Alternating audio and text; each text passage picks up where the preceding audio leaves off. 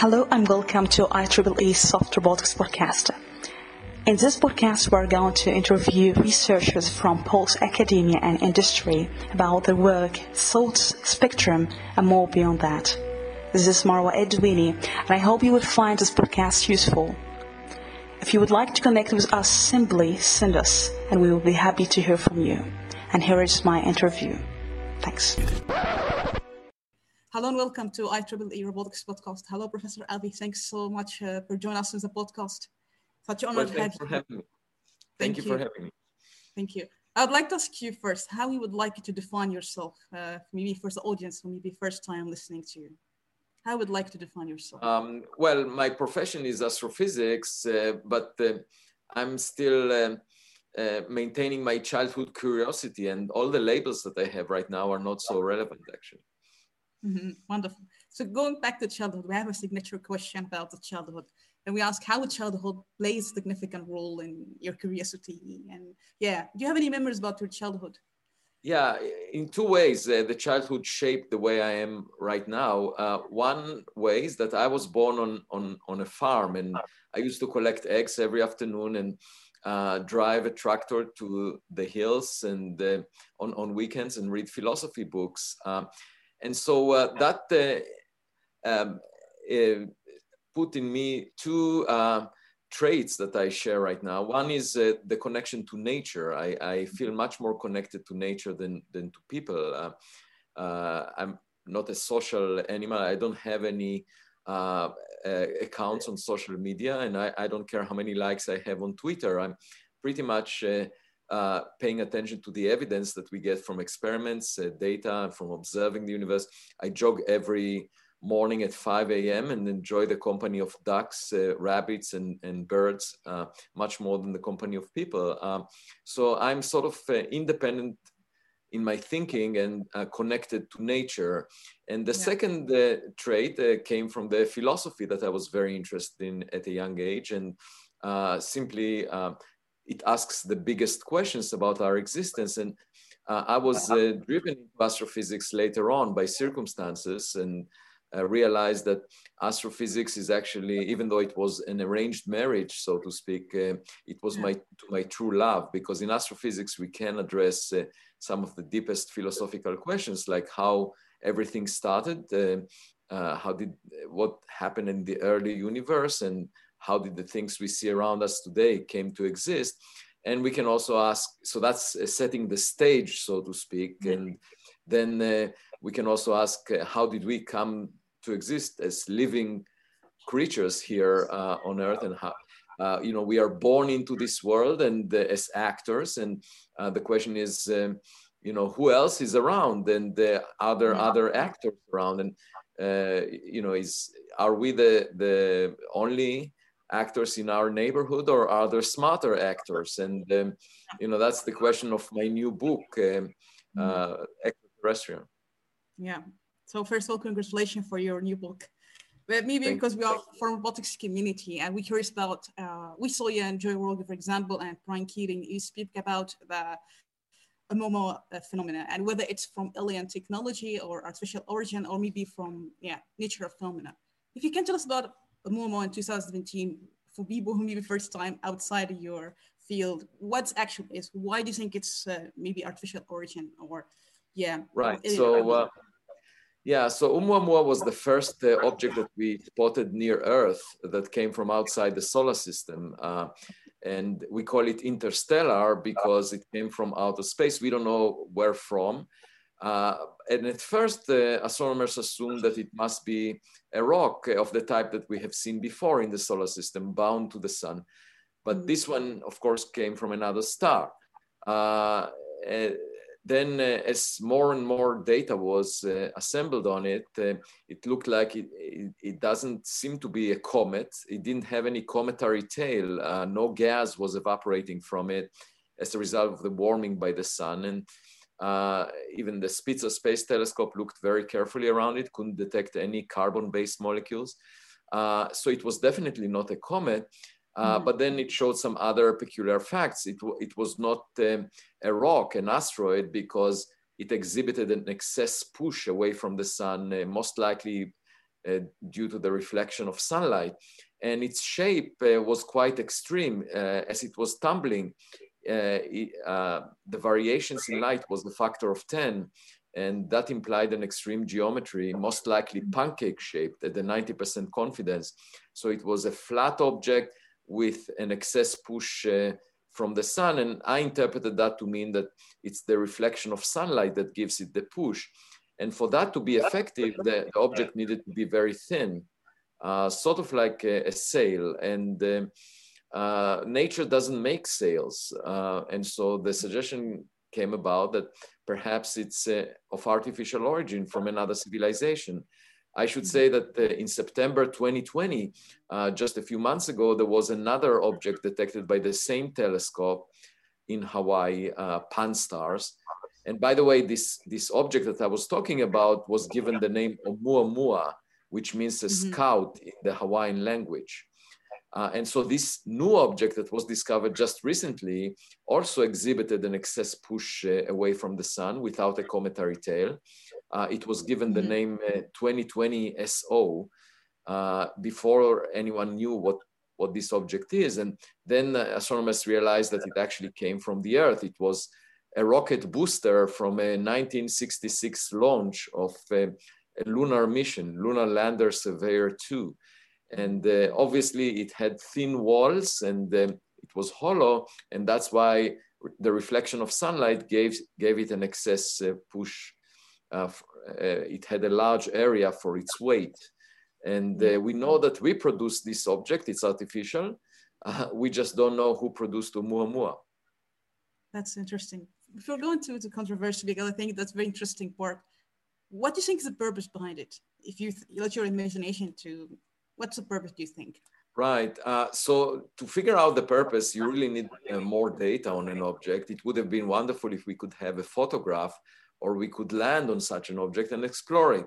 But we didn't because it caught us by surprise. It was too small for its distance, roughly the size of a football field at a fraction of the distance to the sun. And our telescopes cannot resolve it. But in terms of the facts that we know about it, there was one additional strange fact, and it came from a special frame of reference. It's called the local standard of rest. It's the frame that you get to when you average over all the motions, the random motions of stars in the vicinity of the sun. And it's sort of like the local parking lot. And this object was at rest in that local standard of rest. It was sort of like a buoy sitting at rest on the surface of an ocean, with the sun being a giant ship that runs into it. And so the relative motion of the sun and this object was just the motion of the sun relative to the local standard of rest.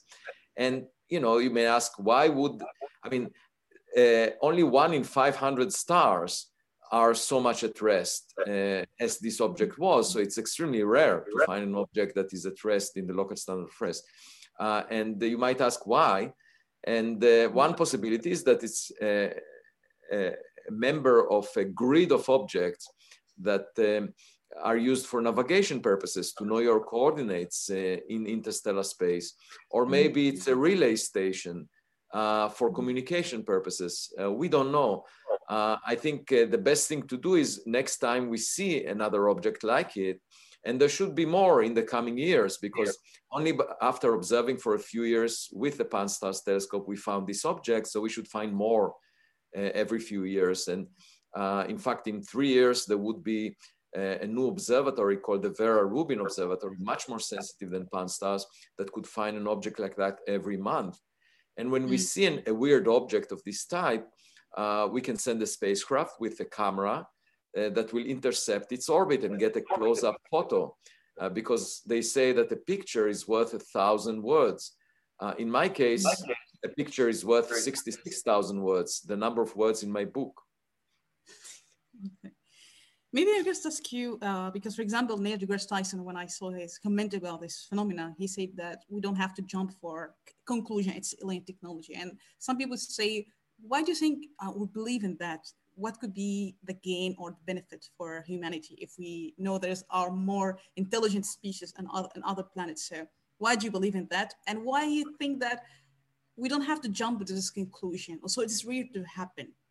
Well, the way science is done is when you have anomalies of this type, when there is some observational evidence, you have to explain it. Okay, that's the way science is done. It's not just saying, I don't think so, I do think so. It's not a matter of opinion. What you need to do is explain the facts. And other than the artificial origin, the light sail hypothesis that I was talking about, the reflection of sunlight as the source of the extra push, there were 3 other possibilities put on the table. And so we just need to look at them and decide which one looks more plausible. The point is you need to explain the anomalies.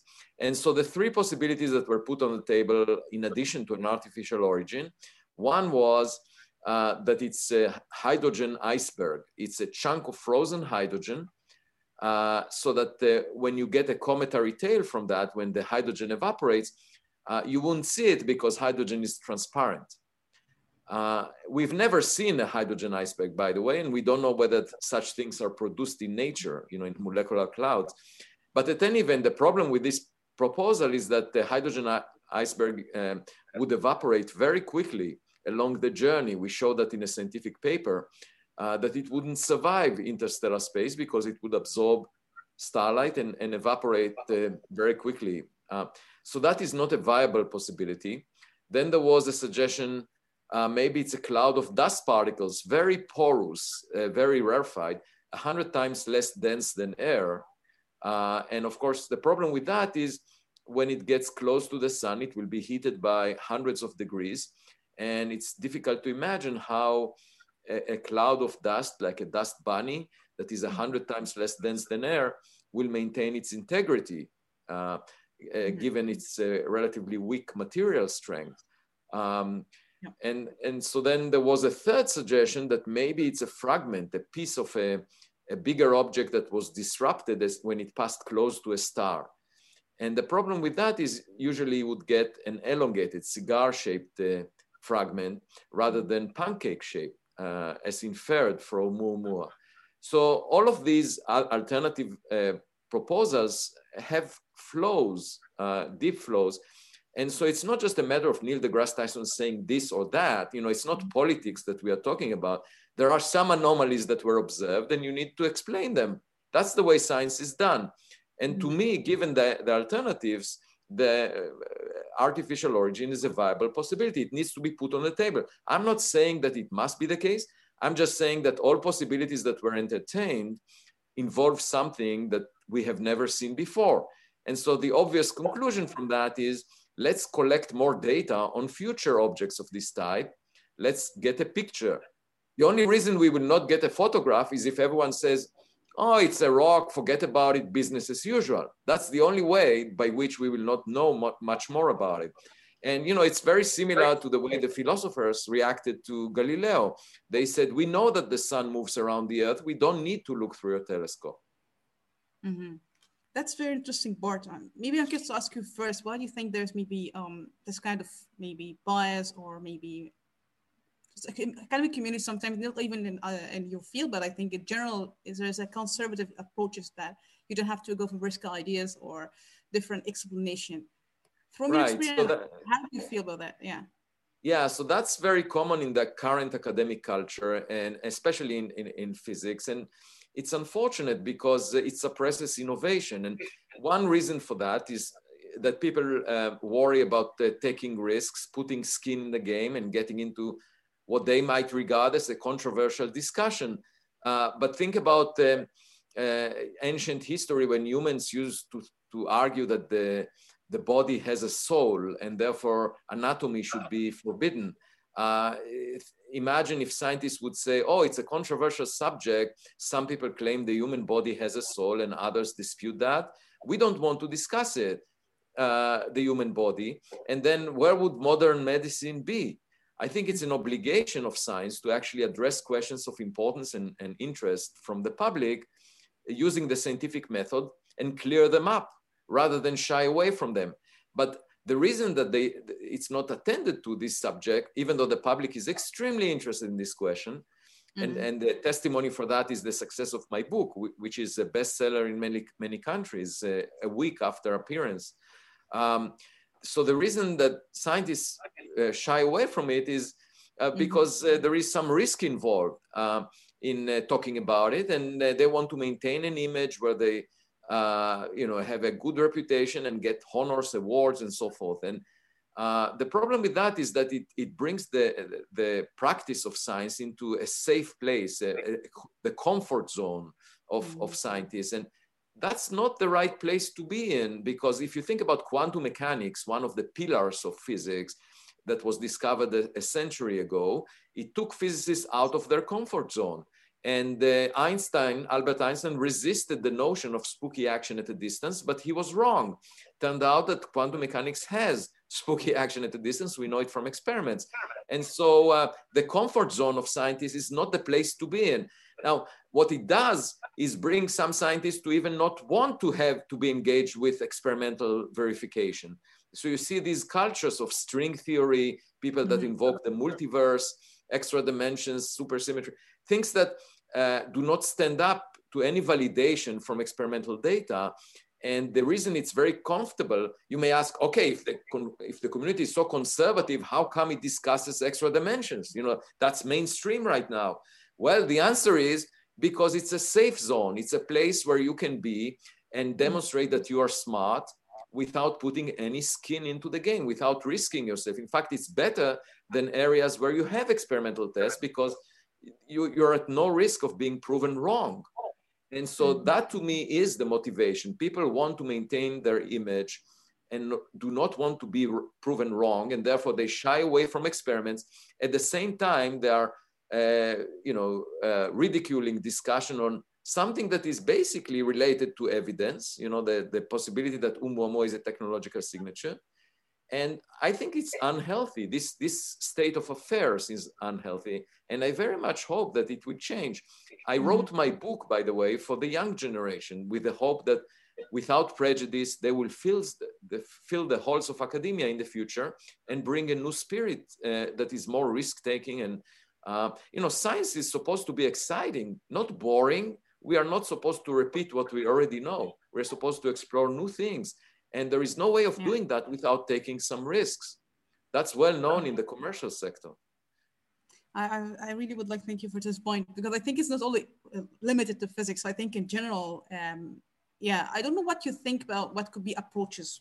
Of course, in your book, you try to instill this for younger generation, but what could be maybe realistic approaches so that we can change way of thinking that, because we have funding, and if you have a risk, and if you are still starting career, you don't have to go to risky, because I can imagine how it's stressful, to have this all people. Yes, it is definitely stressful, and there are two ways that I see a path forward. I mean, I don't expect, just like we couldn't expect Marie Antoinette to endorse the principles of the French Revolution because she benefited from the previous system. She wouldn't endorse.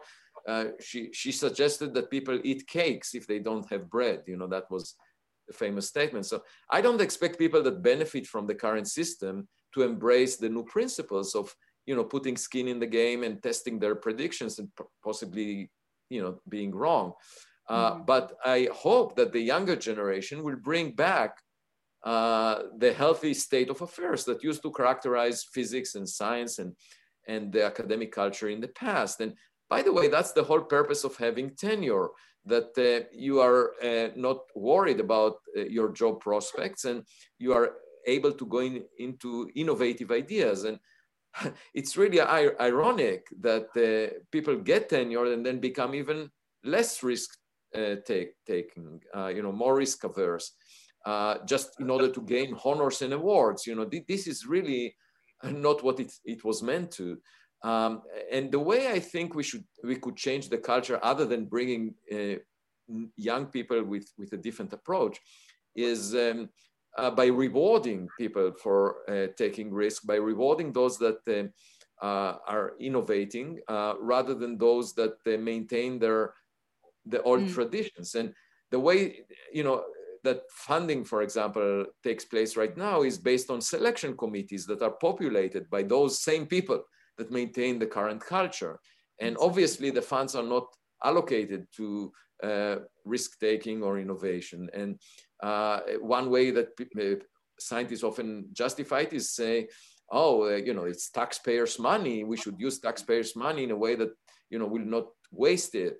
But in fact, the commercial sector has a completely different approach. It's clear that if you take risks every now and then, you would be successful, and that would actually give you much greater benefits because you will discover new things. And so I think that the conservative approach of investing only in things that you can forecast in advance what they will give you is actually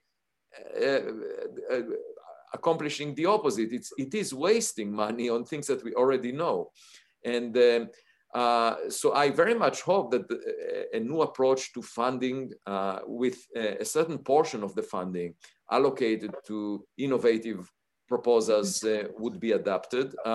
But even if the federal agencies cannot accomplish that because the scientific community is filling up the selection committees and therefore suppressing risk-taking, even if that's the case, perhaps the private sector, perhaps the wealthy individuals, there are many of them right now, would, aside from trying to make a profit, would invest in fundamental research and allow, innovation in this way. Mm-hmm. That's a good point. Thank you for saying that. I'm curious to ask you what something is still hard to understand. Maybe when you have this a moment in 2017 and lately you also so peculiar and to September 2020, but something still hard to understand. When you let's think about it, what something is still hard to understand? Yeah, so, well, first, so there are, in the case of Oumuamua, there were some anomalies, as I mentioned, that each of them could be a 1% chance, that it's a rare outlier in the population of objects. But then when you multiply 6 times the 1% probability, you get 1 in a trillion, which makes it extremely unlikely. And, so why would the first object show up and come from such a rare tail in the distribution of possible objects? That was the thing. And to me, the most unusual anomaly was the excess push away from the sun that was not associated with any cometary activity on this object. And of course, as we get, if the object is really a technological piece of equipment, then when we take a photograph of it, we will see many more strange features. And if we decide to land on such an object, we can learn about the technology that is far more advanced than we have. Mm-hmm. And so the more information you get, the more questions you can ask. At the moment, the information is very limited. But what I'm suggesting is a different way of searching for technological civilizations. In the past 70 years or so, we search for radio signals. And that is like trying to have a phone conversation. You need the counterpart to be alive when you have the conversation. But for example, the Mayans are not alive anymore. They're not around. We cannot have a phone conversation with them, but we can learn about the Mayan culture by searching for the relics it left behind in archaeological digs. And we can do the same thing through space archaeology. In fact, it turns out the sun is a latecomer. Most of the stars were formed billions of years before the sun. And so if they had civilizations like ours that developed technologies and launched them into space, we could find equipment that fills space, even if the civilizations are dead by now. And most of this equipment will be billions of years old. Just imagine Voyager 1, Voyager 2, New Horizons. These will not be functional a billion years from now, but they would still provide a symbol of a civilization that existed, ourselves, that sent them. And so it's a completely new frontier that can be opened. And I think that space archaeology should be as mainstream as archaeology on Earth is. So every campus should have, potentially a group of people working on space archaeology. Why not? That's interesting. So I'm curious to ask you, if we are not alone, I don't know if you think how much does it take to answer this question, whether we are alone or with other people or other species and other planets. So what does it take to answer this question? Yeah, I don't think it takes too much.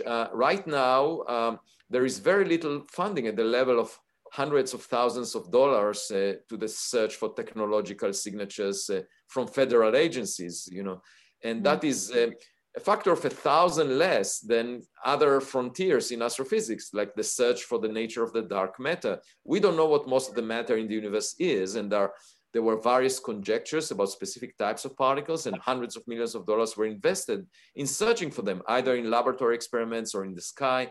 We haven't found evidence for the dark matter.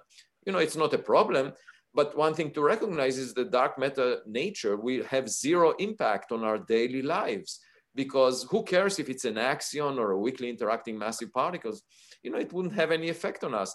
However, if we find that there is another civilization out there and they are smarter than us, it would have a huge impact on society. It will change our appreciation of our place in the universe. It will change our aspirations for space exploration. It would change the way we think about our future, about religion, a lot of things, how to communicate with them, what can we learn from them. A lot of issues will come up, and there is no question that has a bigger impact on society, I think, than finding that we are not the smartest kid on the block. Nevertheless, very little funding is allocated for this, and I find that very strange, because the public funds science, as we said before, the taxpayers' money, and so how come the scientists are not responding to the interests of the public? And not only that, but ridiculing this subject. And not only that, are supporting cultures of scientists that are not even engaged in an experimental verification. So something is really wrong right now in the intellectual culture within academia. Absolutely. I agree with that. Yeah. So maybe someone could argue about whether what you do, maybe lead to nothing. Maybe we can make a mistake. And how do you see the committing mistakes in general? Because people sometimes say that committing a mistake is not allowed even to do mistakes. Oh, no. I mean, Albert Einstein was wrong 3 times at the end of his career, the last decade. He argued that black holes don't exist, gravitational waves don't exist, and quantum mechanics doesn't have spooky action at a distance. And the thing to recognize, I mean, all 3 were verified. He was shown to be wrong on all 3 counts from experiments that took place later. And the lesson from that is that when you work on the frontiers, you might be wrong because it's never clear which path to take. But it's part of the experience, and kids are not worried about bumping their legs into objects and in learning about how to behave. And, that's called putting skin in the game. That for them, it's literally speaking, they actually get bruised. But for scientists, it's a way of learning about the world by comparing predictions to data, to clues, to evidence. And that's the way we learn. And it's not about us showing that we are smart. It's about a dialogue with nature, trying to learn about nature. And we should be humble and modest. What we know is very little. We are such small partners in the universe, we are such a small component. How can we be arrogant and believe that we know in advance what the truth is? When people try to argue that we are the center of the universe, that was very flattering to our ego, but turned out to be wrong. The earth moves around the sun, as Galileo was arguing. And the fact that philosophers didn't look through his telescope didn't change anything. It just maintained their ignorance, and reality doesn't care whether we ignore it. And so my point is simple. It's to our benefit to get as much information about our environment, including, who else, other civilizations out there. It's to our advantage so that we'll get a more realistic picture about our place. And therefore we should explore it. The LIGO experiment that discovered gravitational waves required $1.1 billion. Without this investment by the National Science Foundation, we would never discover gravitational waves. So you can't say, okay, let me put just $100,000 and see what I get. And if the evidence is not extraordinary, then I wouldn't even believe in the possibility that there is alien life. Well, that's not the way to do it. You need to invest $1 billion at the level of the LIGO experiment. And then you would have a good shot at seeing something. And my point is that, without willing to discover new things, you will never discover them. And in the case of space archaeology, the next step, in my opinion, is to design cameras that will be deployed within the orbit of the Earth around the sun, such that when interstellar objects like Oumuamua that look weird come along, these cameras will get close to them and snap a photograph, and then we can tell what they look like. This would be the equivalent of doing space archaeology. Mm-hmm. That's a good point. Yeah, I'm curious about that maybe influence for public, because I can assume how it's hard again, and it's a responsibility for you to do that by yourself. So I can imagine how it's hard.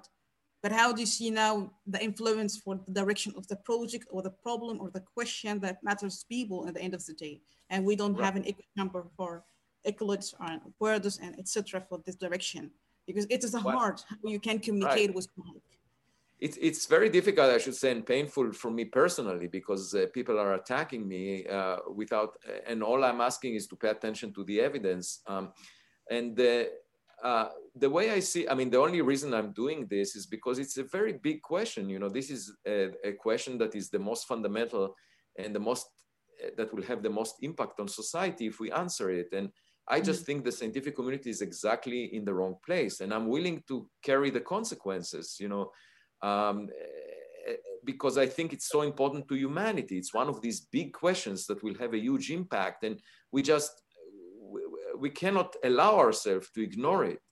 And indeed, the public resonates with my point, but the scientific community is not. And I'm even being attacked as if I'm saying something against the SETI community, which is exactly the opposite. I'm asking for them to be funded by more.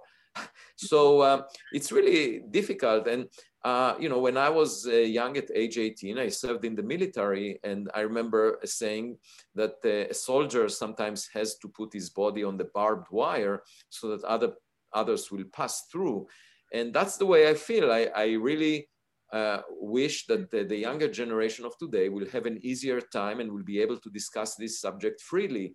And I'm doing that by going through this process. But by no means it's guaranteed that I will be successful in changing the current culture. Mm-hmm.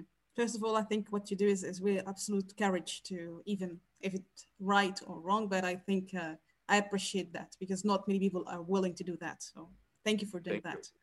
Thank you. And we are close to end and have a few questions. First one, what's your aspiration? You have a lot of success, and now have your book about explaining what you said in extraterrestrial. So what's your aspiration?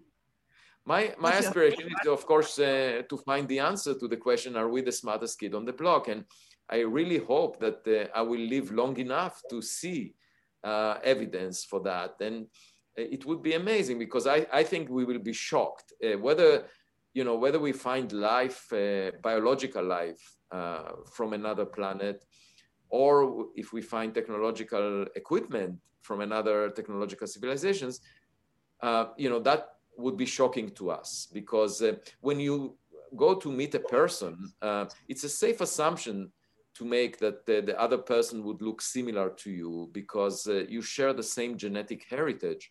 But when you meet life from another planet that had no contact with Earth, I'm not talking about Mars, because Mars exchanged rocks with Earth, but something much farther away that had no contact with Earth, then it could be very different.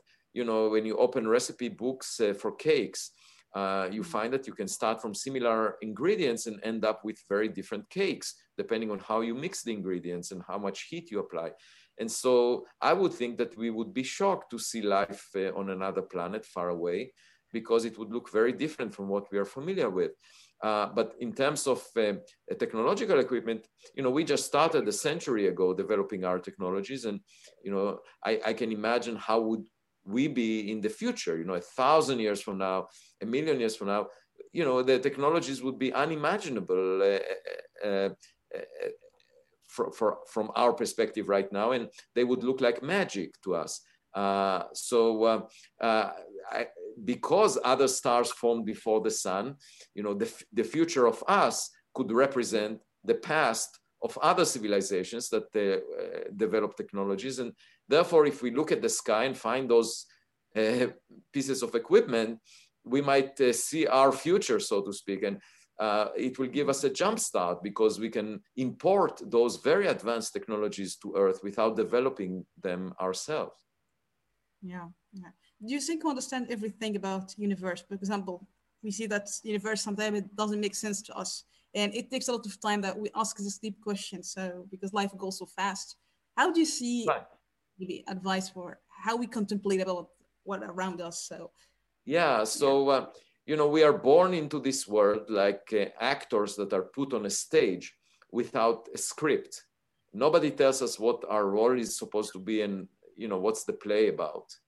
And it's very strange when you are put on a stage. So because for me as a scientist, the interesting ambition is to understand what is happening on that stage, who else is on that stage. And perhaps that will shed some light about the play that we are playing, if we find other actors. And of course, you want to understand also what the stage is made of. And, that's what astronomers and cosmologists are doing, trying to figure out what the universe contains and how it works, what is started from, how it evolved to where it is. But one thing is clear, that we are playing a very minor role, and that is the sense of modesty that I was mentioning before. We are sitting on one planet we call our home, the Earth. And not only that there are 10 to the power 21 such planets in the observable volume of the universe, more than the number of grains of sand on all beaches on Earth. And not only that we are not at the center of anything, but also half of the sun-like stars have a planet roughly the size of the Earth and roughly at the same separation. So what we find in our backyard is very common. And so you realize, okay, you are an actor, but there are many there are many other places where the circumstances are similar. And so the next question to ask is, are there other actors? And that's the question I'm asking. And what is the meaning of life is of course, the most important question. Is there any meaning? And obviously, any meaning that we assign to it right now is on Earth. And in a billion years, the sun would evaporate, boil off all the oceans on Earth. So all the meaning that people usually give to their lives will go away in a billion years. It will not be forever. And, it makes sense to try and figure out the bigger picture. What is there a meaning in the bigger scheme of things? And so that's the biggest question, actually. that's fascinating. Yeah. And do you think ego is important? I know you organize that, but when it comes to have different ideas, different views, do you think ego sometimes is important for you to defend? Oh, yeah. Not for me, but I do think that ego is